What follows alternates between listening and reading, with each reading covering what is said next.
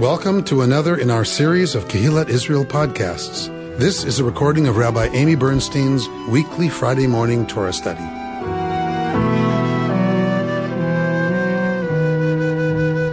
Like I said last time, this is why we read on the triennial cycle, because if I could get away with not having to teach this story, obviously that would be my preference.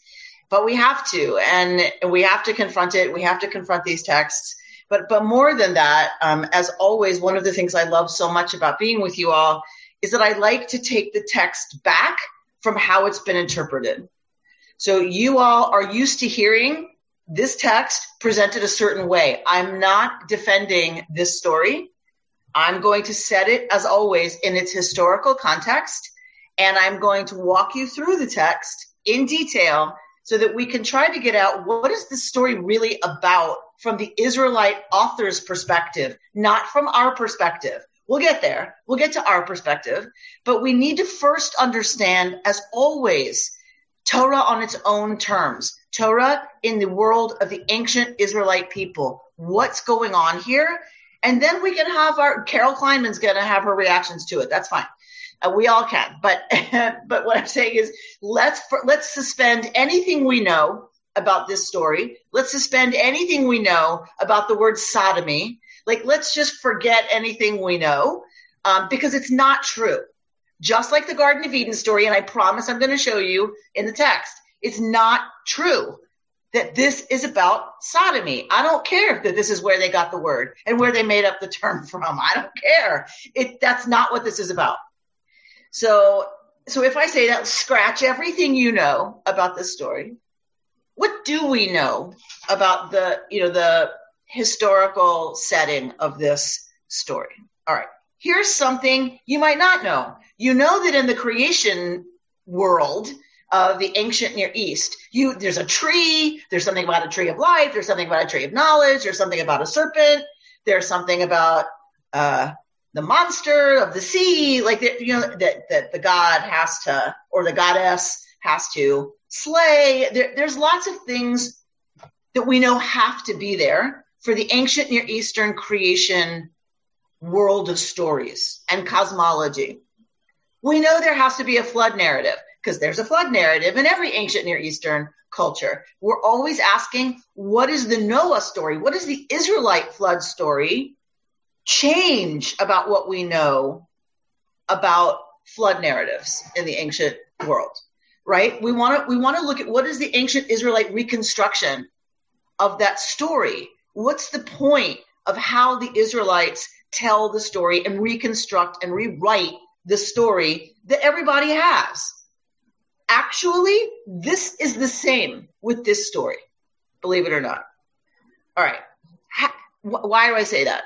What is there a parallel in Ugaritic or Sumerian or Babylonian literature? Not necessarily. But Nahum Sarna, who wrote the JPS commentary on the book of Genesis, I long ago found a library copy of his book, Understanding Genesis. So I'm going to be teaching from Nahum Sarna for the most part this morning. Nahum Sarna says that if you look at the way this story is referenced in other parts of the Bible, it is very clear that this was a story outside the biblical tradition that got brought in to the Bible. So it predates the writing of Torah. This story was probably a story in the Canaanite region because of the crazy ways it gets referenced in the rest of the Bible. I don't want to spend too long on that, but that is one of the ways that people identify stories that would have been pre-Israelite, is that there's not one way. If it's an Israelite story, only an Israelite idea, it's referenced pretty consistently the same way. That's not the case with this story. Sometimes it's just Sodom. Sometimes it's Sodom and Gomorrah. Sometimes there's 4 cities, which include Zoar. Sometimes it's the plain cities. The destruction of the plain cities. So it's referenced in so many different ways that it's one of the literary indicators that this was an independent narrative that is taken over by the Israelites already a Canaanite story, already all over the region, a well-known, well-attested story, and it's brought into the Israelite tradition. And as always, the Israelites are going to reconstruct the story in such a way that it suits their new theology. Theology had been the same, different variations, different variants, different names for the same pantheon of gods, but you always have a storm god. You always have a goddess of the hearth. You always have a god of fill in the blank. So the gods were pretty consistent. Their names changed. Astarte, right? Ishtar. These are all names of the goddess of the sky, of the stars. Ishtar, Astarte, Asherah, right? You have that goddess. Her name changes depending on where you live in the neighborhood. This had been going on for a very, very long time. This paganism of the ancient Near East, a very long time. Israelite religion comes along and is a radical break with paganism. It is a revolution that the Jews create, the early Israelites create an understanding of a relationship with a deity, one deity, only one. That's not the main fact, but still, only one. There are no competing forces in the universe. There's one God. And that one God, this is big, that one God is not capricious. The one God is not capricious. The one God is just. The one God is compassionate. The one God does not act on human reality for no reason. That is what this story is about in a nutshell. It is a theodicy. It is a defense of the divine. In the ancient world, all over the ancient world, even after the Israelites, think about Greece, think about Rome. The gods were capricious. The gods did what they wanted to do, and it didn't matter why. You didn't know why, because Zeus is mad at Hera. So he throws a lightning bolt and you're in the way. Oh, well, too bad, so sad, right? The storm god gets angry about something and brings a storm and wipes out 3 villages. Oh, well, sorry, right? It doesn't, this God is jealous of that God and so takes a worshiper of that God and tortures him because I want to, and I'm mad, right? So that is not the understanding that the Israelites had of their one God. All right. Nahum Sarna first asks the question, and I was like, can I just skip this part? Asks the question, where is Sodom and Gomorrah? Like, if we have to try to place the ancient cities of Sodom and Gomorrah, where do we, I swear I'll get to the text, Bert. It's okay. We're looking, what are we talking about? And he says, we are looking at the area just below the Dead Sea. We are looking at a plain, Plain, a plain just below the Dead Sea. Do you remember a few weeks ago we read the plain, there was a war, a battle with Abraham and the kings? Maybe that was last week. And it happens at the valley of Shittim, which today, the Torah says, is the Dead Sea, right? That was an indicator to us that there was a plain at one time called Siddim that now was the Dead Sea. The northern part of the Dead Sea is much deeper than the southern part, which means the southern part is newer than the northern part. We have indications above the Dead Sea of cult sites, Canaanite cult sites that are large enough and fortified enough with enough material remnants that archaeologists have found to believe that they had to be sustained by a civilization that was wealthy enough and big enough to have this cult site, these cult sites up there on the hills above the Dead Sea.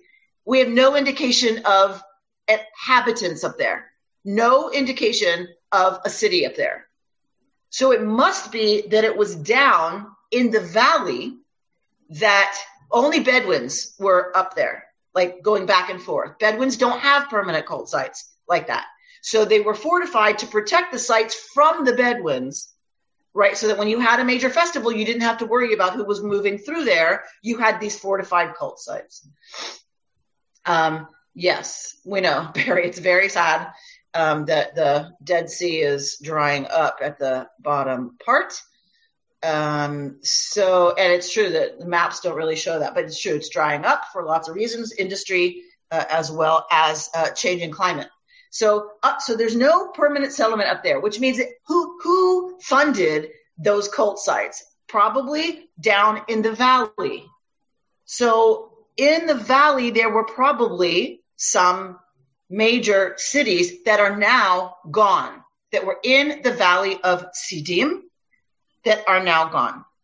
So the material relics that archaeologists found, I'm reading from Sarna now, presuppose the existence of a local civilization of which not a trace has remained.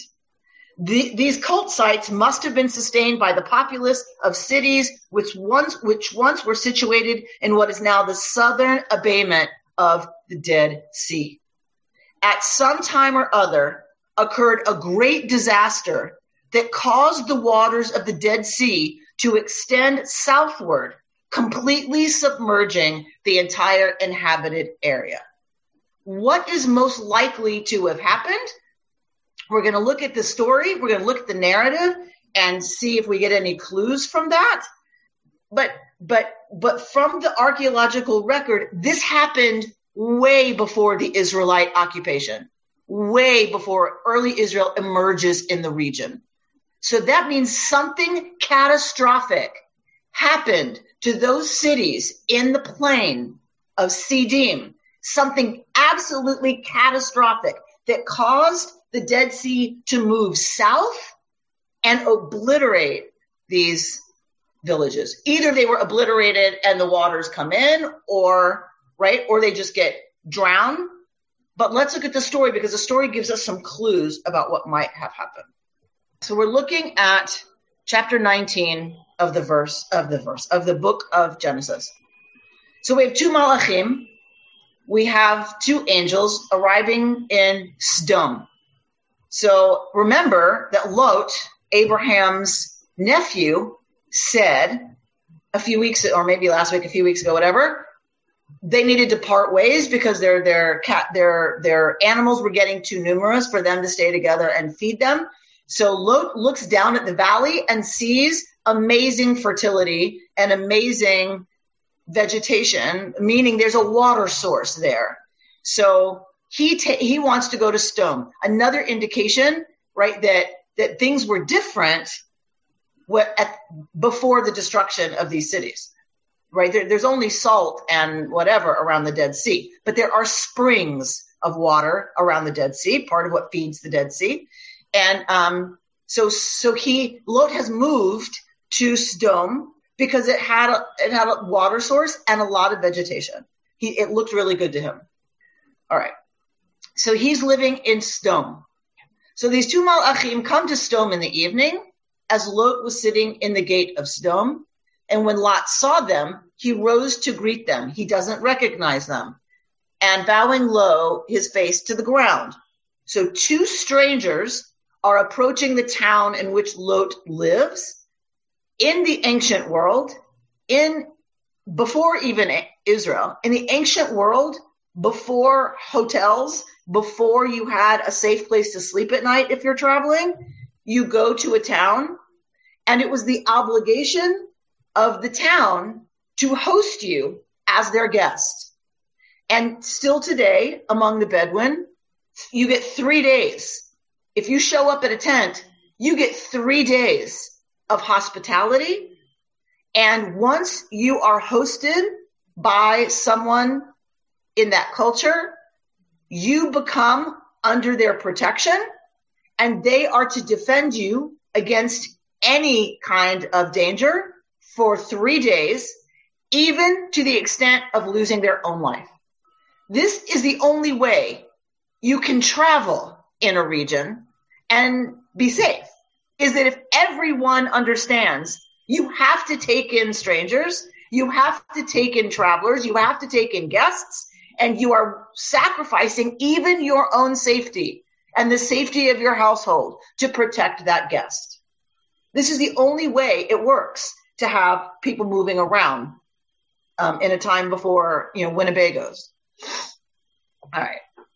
So Lot, being a good, ancient Near Eastern guy, says, "Please, my lords, turn aside to your servant's house to spend the night and bathe your feet. Then you may be on your way early." But they said, "No, we will spend the night in the square." But he urged them strongly. So they turned his way and entered his house. He prepared a feast for them, which is what you do, and baked bread, and they ate. So they are under Lot's protection.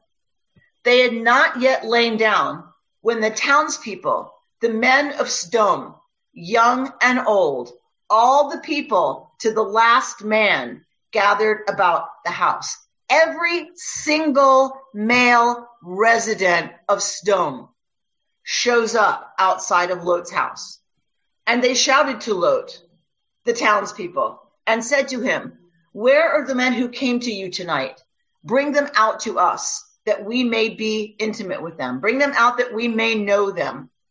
So Lot went out to them, to the entrance, and shut the door behind him. So he's going to go out and try to deal with the townspeople. He's shut the angels, the guests, inside his house and said, "I beg you, my friends, do not commit such a wrong." It's not really a wrong here. This is Ra.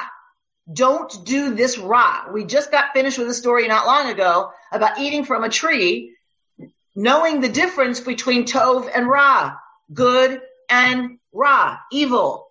He's saying to them, don't do this. You know it's evil. You know this is Ra. Look, Hinena, I have 2 daughters who have not known a man. Let me bring them out to you, and you may do to them as you please. But do not do anything to these men, since they have come under the shelter of my roof. So he's offering his daughters instead of the 2 guests. But they said, stand back. They're not interested. He knows that on some level. He knows they're not interested in his daughters. His daughters have always been there. If they wanted his daughters, they would have come before. Stand back. The fellow, they said, came here as an alien, and already he acts the ruler. Now we will deal worse with you than with them. Here's another clue to what's really going on in the story. Lot is not from Sodom. He's not a local. He does the right thing by bringing these strangers into his home and offering them protection. And when the people of the village say, give them to us, because we want to humiliate them and do terrible things to them for our fun, he says no, even to the detriment of his own household, his own daughters.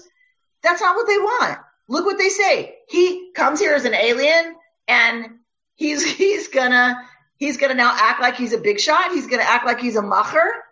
Well, we're gonna deal worse with you, Mr. Busy, than your guests. This is all about power and humiliation and control. That's what this story is about. But the men stretched out, and we're going to go back to it, don't worry. But the men stretched out their hands and pulled Lot into the house with them and shut the door. So the malachim are not afraid. He doesn't know they're malachim, but the angels are not afraid because they're angels, right? So they open the door, reach out, grab Lot, pull him back in, and shut the door.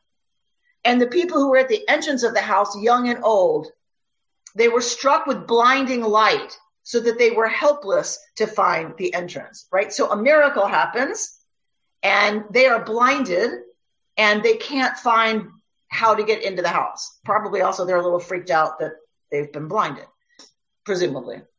Then the men said to Lot, whom else have you here? Sons-in-law, your sons and daughters, or anyone else that you have in the city? Bring them out of the place. So the malachim are talking now to Lot and saying, we're going to get out of here. And who else do you have with you? Who else is part of your household, part of your retinue? Because we need to get them out of here. For we are about to destroy this place, because the outcry against them before the Lord has become so great that the Lord has sent us to destroy it. I want you to pay close attention to that verse. Pay close attention to that verse. It is not about this incident. Do you see that? We are about to destroy this place. Why? Look at the Hebrew, verse 13. Ki godla tsa'akatam et pnei yud-he-vav-he. Why are they going to destroy this place? Because the tsa'aka, the outcry, has come, a big one, has come before God. Those of you who have studied with me, those of you who have learned the Exodus story with me, do you remember? When is it that God acts to move to free the Israelites? Only once they let out a great tsa'aka, a great cry.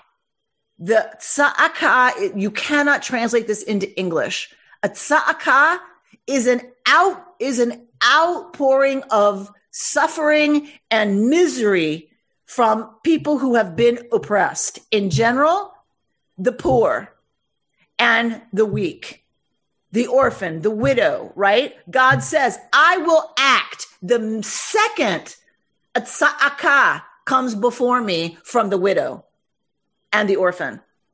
And who's God going to act against? You, Israel. So we see it all over Torah. The use of tsa'aka is the cry of the weak and the vulnerable, the poor who have been oppressed through Ra, through evil. This is why Sodom and Gomorrah are being destroyed. So Lot went out and spoke to his sons-in-law who had married his daughters, and said, and it's a curious thing, where were his sons-in-law? Were they outside with the mob? Every man to the last man was out there. They're not in his household. Where are they? Are they out there with everybody else? Okay, that's an interesting question. And said, up, get out of this place, for Yud-he-vav-he is about to destroy the city. But he seemed to his sons-in-law as one who jests. Mitzachek. He seems like a mitzacheker. Do you remember this word? Mitzachek, like litzachek, to play. So we get this word with Yitzchak, and we get this word with Sarah, who sees that Esav is misacheking with, that Ishmael is misacheking with her son Yitzchak. Right? So this word we see all over the place in Torah. Usually it has some kind of sexual connotation. So we don't know, it often does, like with Rebecca, right? How does the king know that Rebecca is not Isaac's wife? He sees them misacheking on the roof, playing around. All right. So does it have that connotation here? We don't know. But jests is not a good translation at all. There's something else going on and being implied. Like, is he trying to manipulate them? Is he trying to trick them? Right? So it's not jests. They're not looking at him as a joker. They're looking at him like he's trying to mess with them. As dawn broke, the angels urged Lot on, saying, up, take your wife and your 2 remaining daughters, lest you be swept away because the iniquity of the city. So it looks like the sons-in-law did not make the cut. Still, he delayed, right? So the men seized his hand and the hands of his wife and his 2 daughters in God's mercy on him, and brought him out and left him outside the city. All right, this is for Carol Kleinman. Why is Lot saved? Is it because he offered them his daughters and protected the guests? No. Lot is saved because God had chemla, had a loving response to Lot himself. Why? Doesn't say he earned it. Chemla is not earned. Chemla is what the princess feels when she takes Moshe out of the basket. and he's crying. Chemla is what she feels and responds and saves Moshe's life out of chemla. That is what Yud-Heh-Vav-Heh does to Lot. Why? Most likely because he's Abraham's nephew. He's Abraham's nephew. Why did God choose Abraham? We had this conversation. Why did God choose Abraham? We don't know. God loves Abraham. Period. You don't need a reason for chemla. It's not logical, chemla.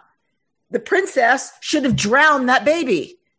Her father, the God, the king of Egypt, ordered it. She should have killed the baby. Why didn't she? Out of chemla. Out of this response of the heart, of love, of being moved by something that is vulnerable and is about, in these two cases, to suffer. And God feels that for Lot because of Abraham.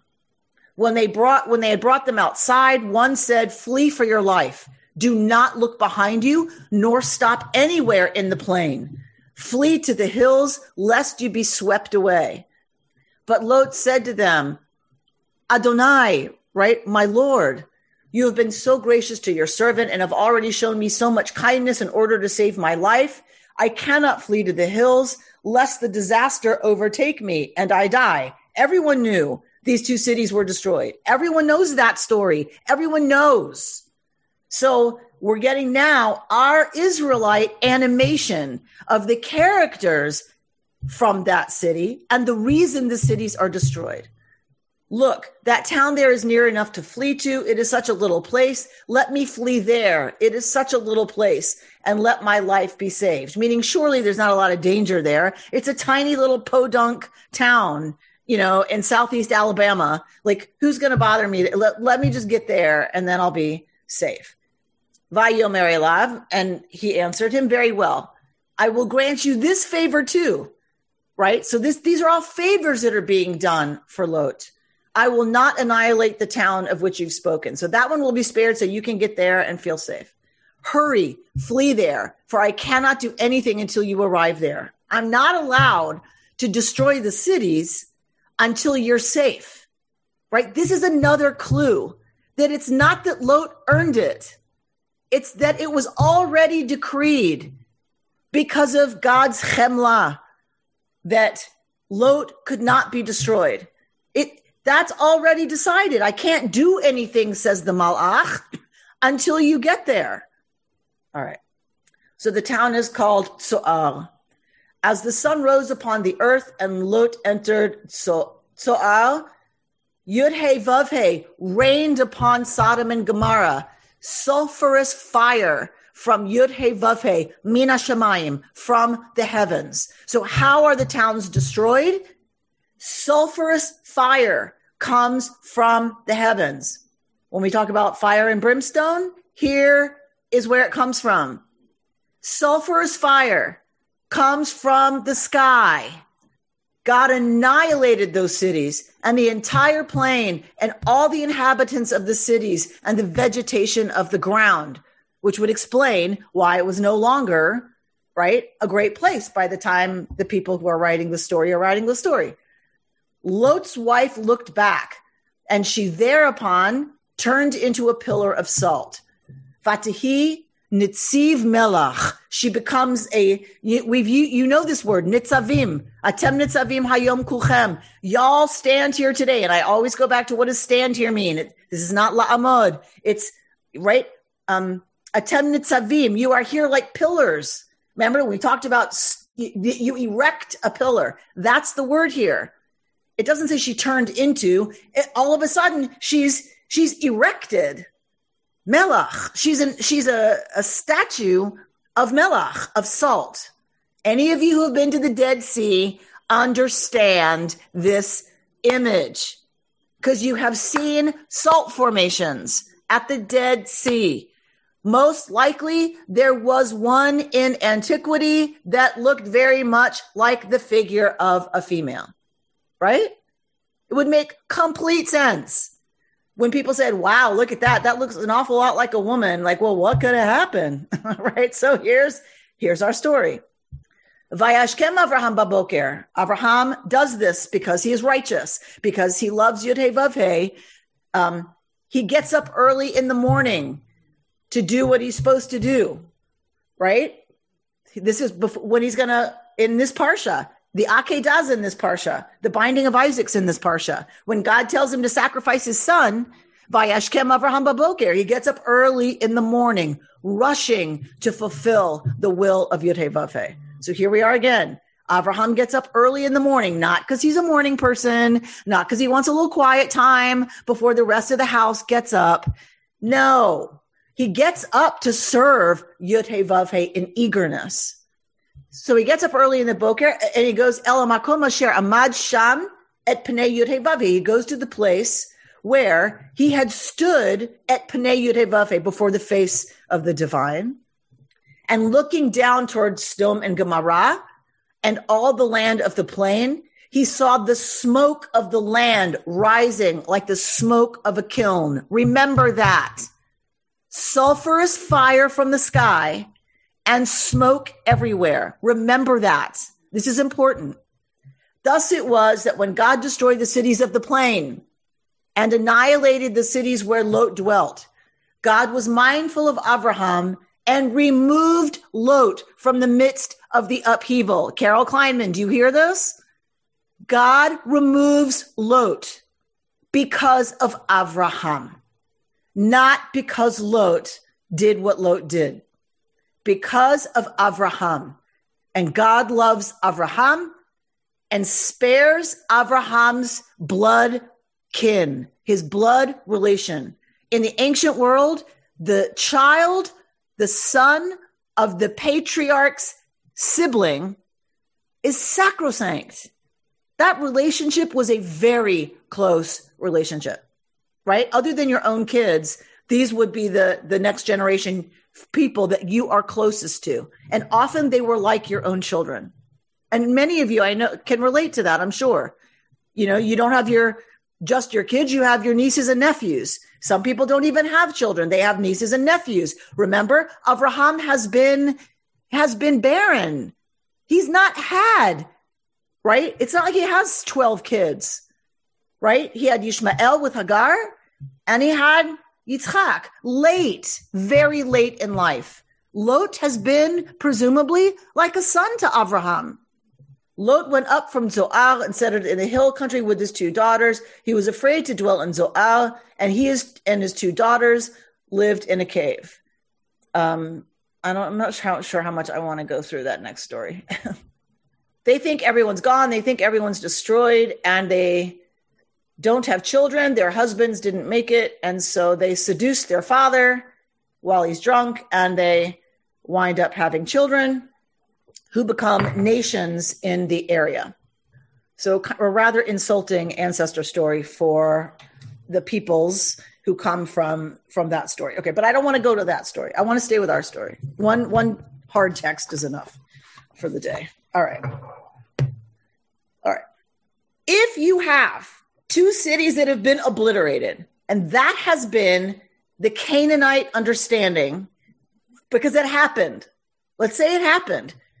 That something catastrophic happens, destroys the cities of the plain, and the Dead Sea moves south.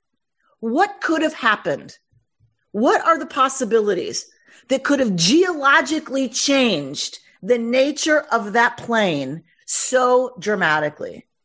We know Israel is on the Syro-African rift, right? We know this. If you know anything about Israel, you know that it's prone to earthquakes. This is what has destroyed so many cities in Israel. We've had this conversation a few times, right? That what often happens in Israel is that things are destroyed not by war, but by earthquake. Mehmet's asking about volcanoes. We don't even need a volcano. Often with earthquake comes lightning, which would be what? Oh, fire from the sky. Lightning often happens with an earthquake. When you go to the Dead Sea and when you talk about sulfur, it's already there. Sulfur, anybody been in the Dead Sea? right? It smells like rotten eggs, right? Because of the sulfur. The other thing that's there is bitumen, however you say that, bitumen, bitumen, right? Which is, people, flammable.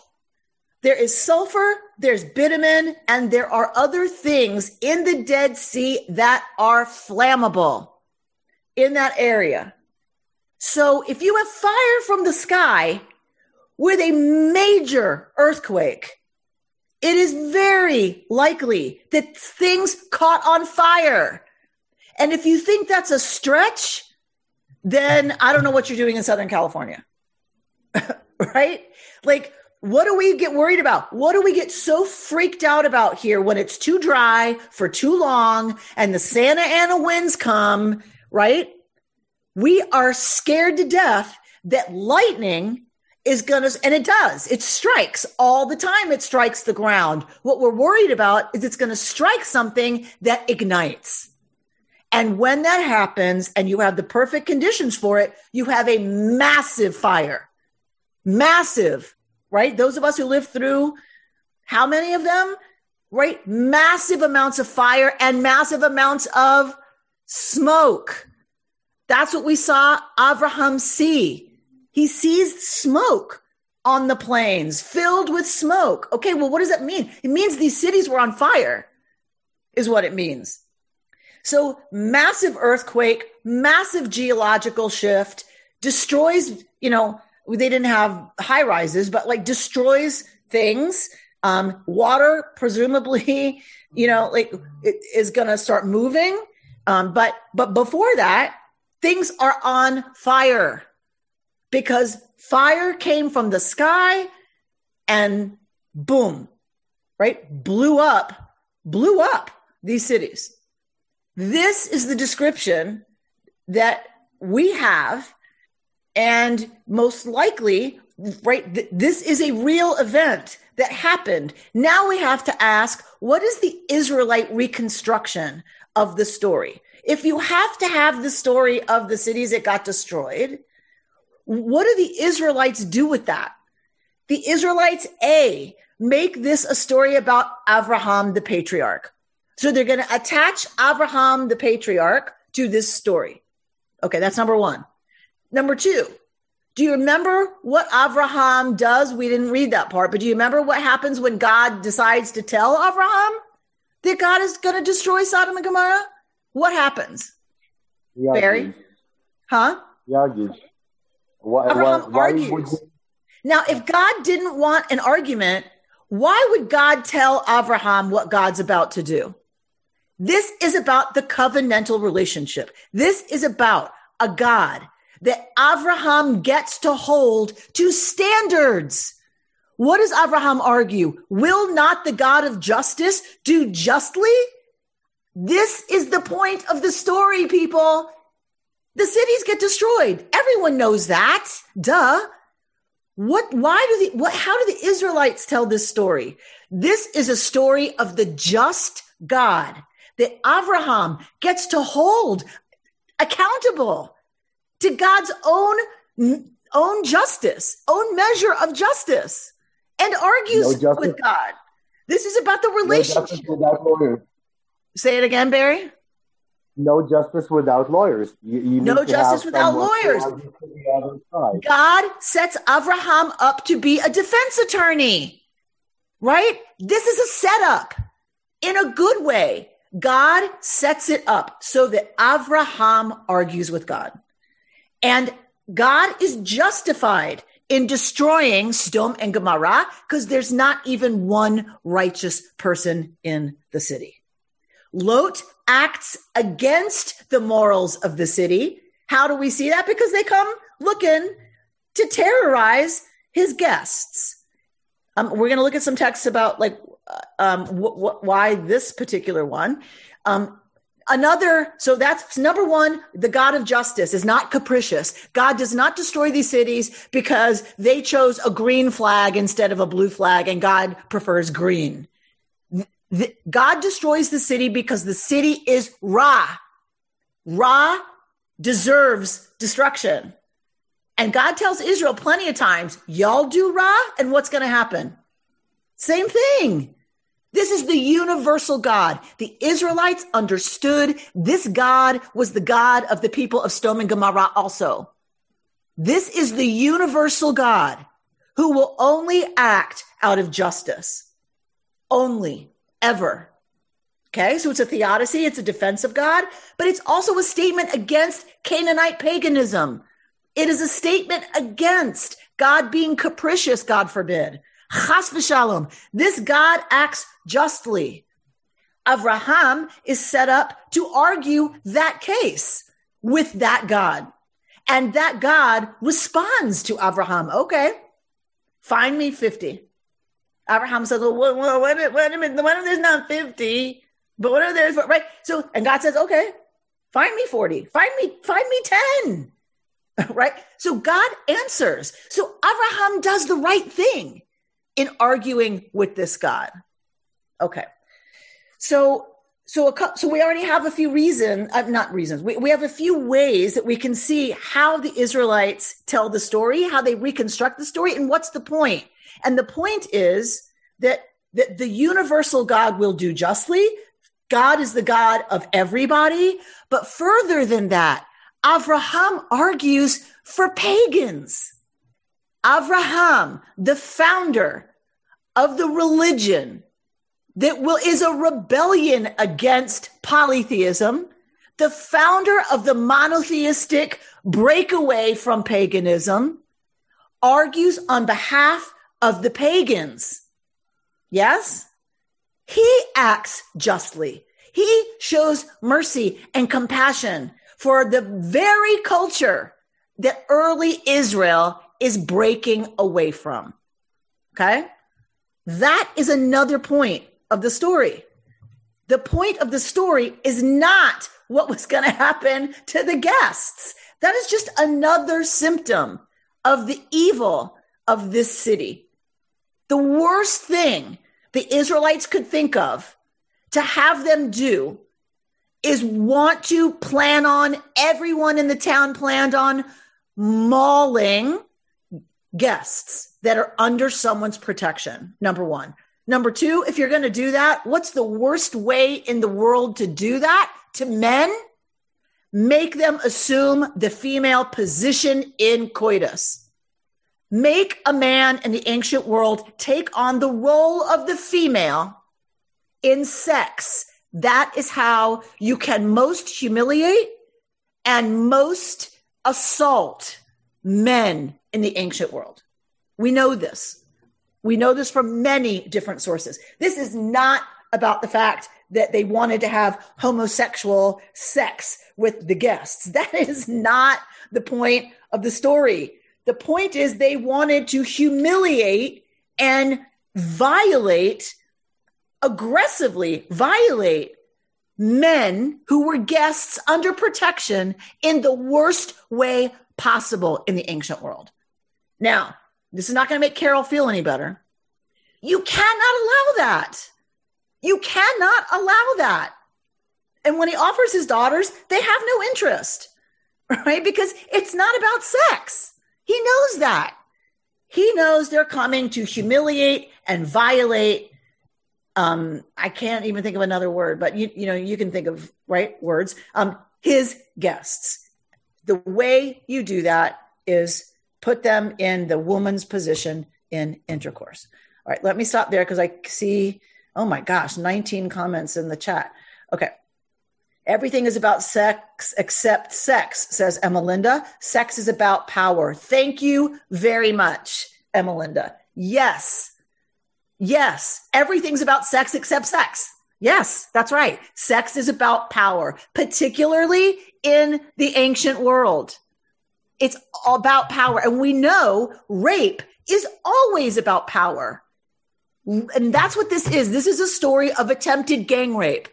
That's how the city is that guests who deserve protection, right, and have been offered hospitality and protection they demand that they be brought out for gang rape. That is about power, always, and control and humiliation, right, and all that stuff. Okay, All right, Jody, why don't you talk while I try to figure out how I can see all of you? Actually, it was Barry who raised the question, but I'm curious to know. I thought the daughters were virgins. How can they have been married? Well, remember, you have different stages of marriage. You have betrothal. Once you're betrothed, you belong to somebody and need a get, right? Even in rabbinic Judaism, right? Betrothal and chuppah used to be separated by a year. Oh, okay. So when they said the sons-in-law that are outside, okay. The daughters have been promised to them. The documents have been signed. They just haven't moved out of Lot's house yet. They haven't done chuppah yet. Okay. They've done betrothal. They've not erusin. They've not done nisuin. They've not done the chuppah. Today they do that together in the same evening. Say it again, Barry. Today they're doing it. The Jewish ceremony of the wedding does the betrothal and the wedding in the same evening. Nachon, right? Which is why I had to tell them that it used to not be the same, right? It used to be separated by a year or so, whatever. But they were in the state of having been promised, but they have not yet, it hasn't been consummated yet. Okay. Who else has questions for me? Margot? It's a question. Okay. How would a male Reconstructionist rabbi, would he be able to describe this story to his group the same way that you have been able to? If he is smart and well-read, yes. Right. Yes. This is how we were taught. This is how we were taught Torah in our seminary and how to teach Torah. Well, it's how we were taught Torah.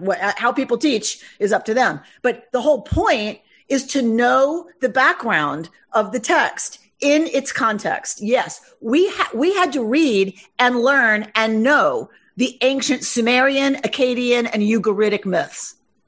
We had to know and read the flood story from Ugarit and Sumer. We had to know those because otherwise you can't know Torah. If you don't understand the literature of the ancient Near East, the laws of the ancient Near East, the language used in the legal text of the ancient Near East, you cannot appreciate or understand Torah without understanding all of that. Right. And then, of course, you want to bring the interpretation forward, which we're going to do about Lot's wife. But right, the whole way Reconstructionist rabbis are taught and taught to teach is to understand the text in its setting, understand the parallels in the ancient Near East, and then understand what is the Israelite reconstruction of those stories. What's the agenda of the biblical author? Because otherwise it doesn't really make a lot of sense. It looks like it drops out of nowhere. And that's not fair to the text. And it's not fair to the student, right? Because otherwise you're just like, what? Like who would write this stuff? Well, if you have destruction of 2 cities on the plain that blew up, you have to ask why. Why did they get destroyed? Who destroyed them? The gods? Well, that's the story in the ancient world. Well, Israelite story is, not the gods. The one just God destroyed those cities because they were Ra, because they were evil. There is a moral point to our story that did not exist in the pagan world. This is a monotheistic moral story. And we have Avraham acting morally and then demanding that the one God act morally. That is the point of the Israelite telling of the story that everybody had in the ancient world. All right, Mehmet? We all know that this whole chapter is being read from the perspective of condoning homosexuality from all sorts of Orthodox circles. Either it is Judaism or Christianity or Islam. They all look at the same from that perspective. When did Near Eastern cultures start condoning homosexuality? Wait, so condoning means to support. I think you mean condemning. Yeah, sorry, condemning. Yeah. Okay. Yeah. So when did the ancient world condemn homosexuality? Early, because men would not put themselves in the position of women, right? Heteronormativity was assumed in the ancient Near East. There were people who were exceptions to that. So you could have cultic people who were exceptions. Some acts of homosexuality were tolerated in the cult as part of, the religious rites, but and a gender crossing figure, right? So a shaman who could do gender violating dress, behavior, whatever. So sometimes a homosexual sex act was okay there. But in general, heteronormativity is just assumed in the ancient Near East. I don't know earlier than that. I don't know the region earlier than, let's say, the Bronze Age. I don't really know what would have happened. I don't know that we have a record even. But like, as we know, later cultures were fine with it, right? Greece was fine with it, right? So it doesn't stay the case. And so actually it goes from condemning to condoning, right? That region goes from condemning homosexuality to condoning it in some way. But it was a male assumed power, and for another male to be subjected to penetration was humiliating, and it was a sign of weakness. And so that is why we see in Leviticus, a man shall not lie with another man as he lies with a woman. You don't play the role of a woman. That's the violation. That's the problem, not the sex act. Right? What about female to female love? Any indication about that I asked this texts? question in yeshiva high school. When I was in yeshiva and I was like 16 and already with girls, I said, excuse me, what about if there is, I said, well, what about women? Right? It only says a man shall not lie the lyings of a woman with another man. Well, what about women? So the rabbi choked on his spit, turned absolutely purple. Well, Rachel, my Hebrew name, Rachel, it's real. And he could barely get out the words, and finally says, with women, Rachel, you have to understand, with women, there's no penetration. And I said, really? So that's the only thing that's about it. So that's the only issue. From an Orthodox perspective, the answer was there's no penetration, so it doesn't really matter. And of course, I wanted to raise my hand and go, that's not exactly accurate, but it wouldn't have mattered, because the point is the only penetration that matters is one with a penis, right? That's the only penetration that the system cares about, is that with a penis. But in rabbinic law, later I learned, in rabbinic law, women are not allowed to have sex with other women. You ready? Why? It's unseemly. One shouldn't allow one's wife to have sex with other women because it's unseemly. It's just not done. Right? So there is no prohibition on women having sex with women. You want my opinion about why? Because the rabbis don't care. The patriarchy didn't care. What women do with women, who cares? Good for you, gals. Right? Knock yourselves out. Whatever. Just don't interrupt me while I'm working. We got to pass. Right? Exactly. So I really think, truly, I believe it's because it just didn't matter. There's no need to prohibit it. It's not dangerous. Who cares? Right? Women aren't important enough. Right? Women's sexuality is only important and consequential when it's about another man having access to the sexuality that a man controls in a woman, the father, the husband, right? Then it's a problem, right? Her sexuality is an issue only when it can be encroached upon by another man. Otherwise, women's sexuality, who cares? Rabbi? Yeah. And here I come. It seems like women, they don't really care about women except as baby makers. I mean, okay, I'll go along with your, his daughters and the whole that kind of thing, but they and the business about turning his wife into a pillar of salt, it just feels like women were Handmaid's Tale people. Okay. Yeah. Okay. All right. Am I? Sure. Barry? I seem to remember something that gay women aren't allowed to marry a priest from the Talmud or something. I don't think there is such a term, gay women. There's not such a term. There isn't such a term. They call them Misolelot. They call them what? Misolelet. Maza misolelet? A woman who lies with other women. I'd have to check. I don't know. I don't know that source, and I don't know that term. There's stuff stuck in my memory. I don't know. Yeah, so I don't know. But let's say it's there, and let's say that's true. It's not gay. It can't be. It can't mean that. They didn't understand gay. There was no such thing. Maybe it's misolelet, women who fondle other women, whatever. It's unseemly.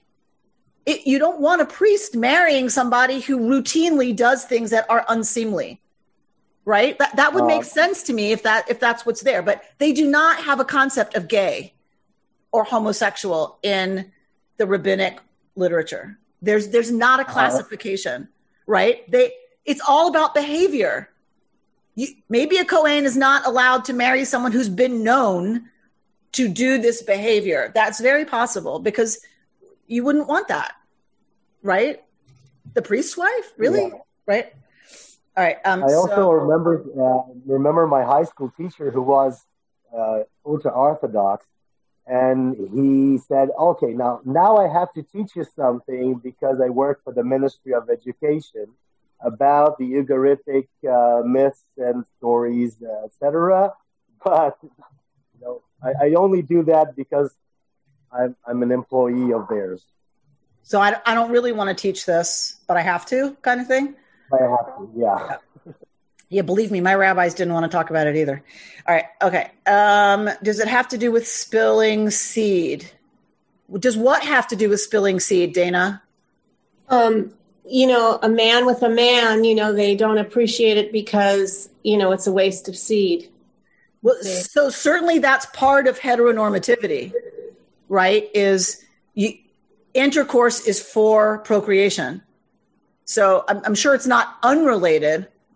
But with men, there is a level of, there's another level other than just the sex act, right? That's involved. It's about power and the power relationship for a man to put himself in the disempowered role of the female during sex. That's more important even than wasting seed. But yes, I'm sure like if you're going to do it, you should be doing it right towards procreation.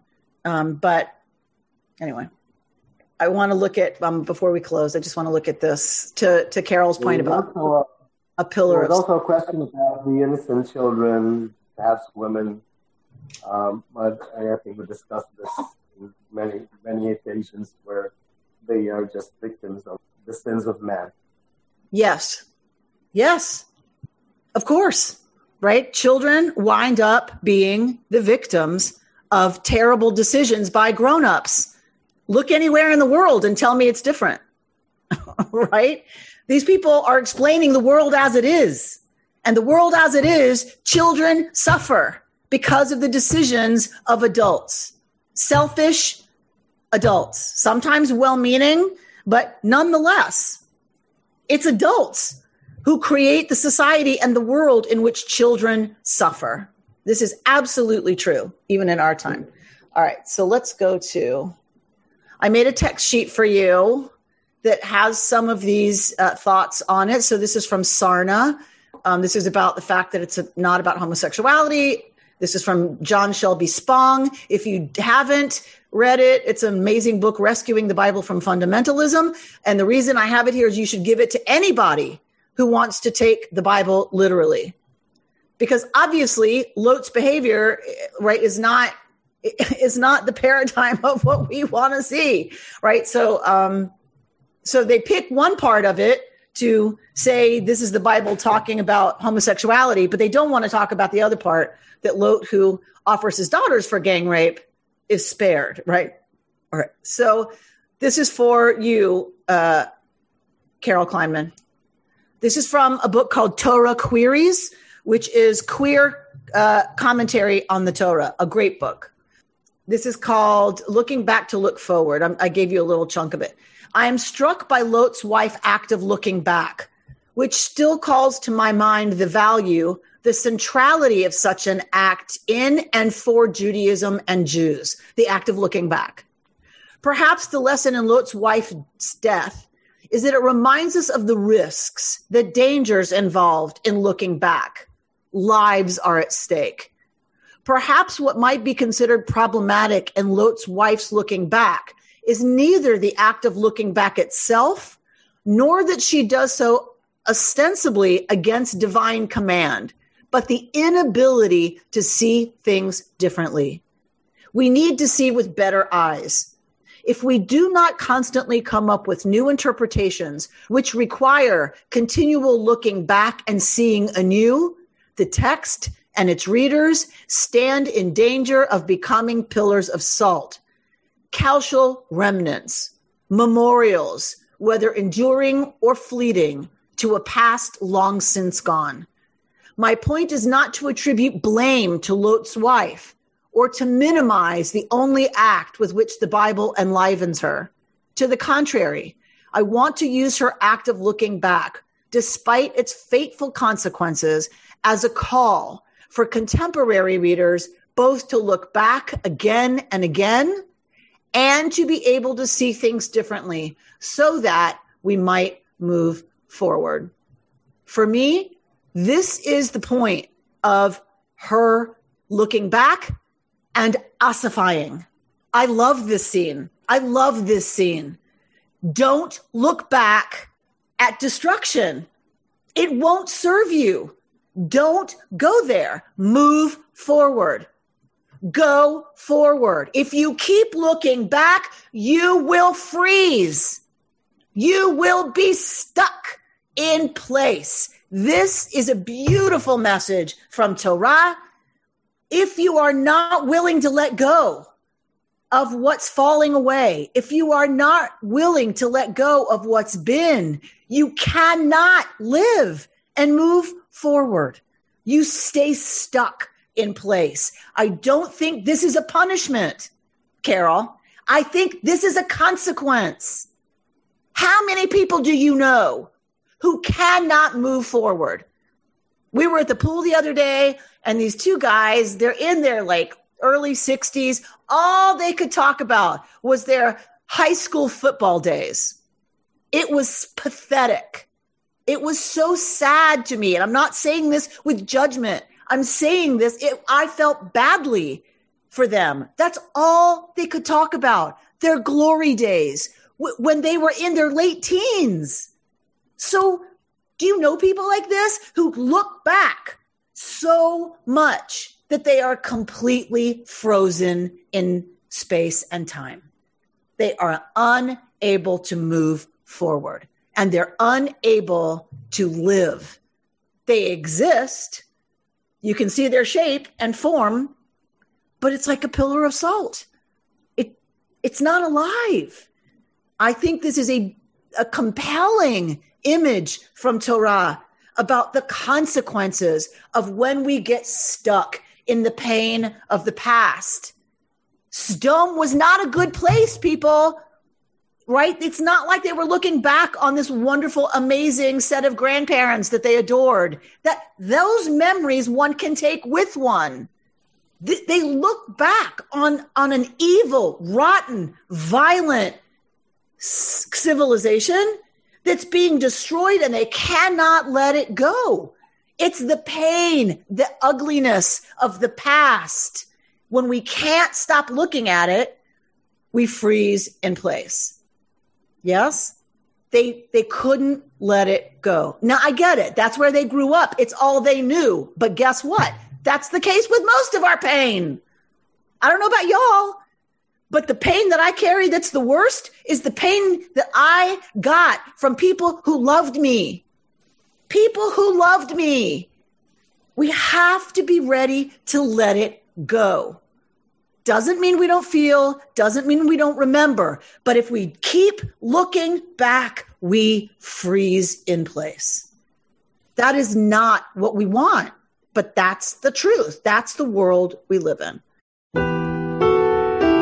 You've been listening to Rabbi Amy Bernstein's Friday Morning Torah Study from Kehillat Israel in Pacific Palisades, California. For more information, go to our website, www.ourki.org.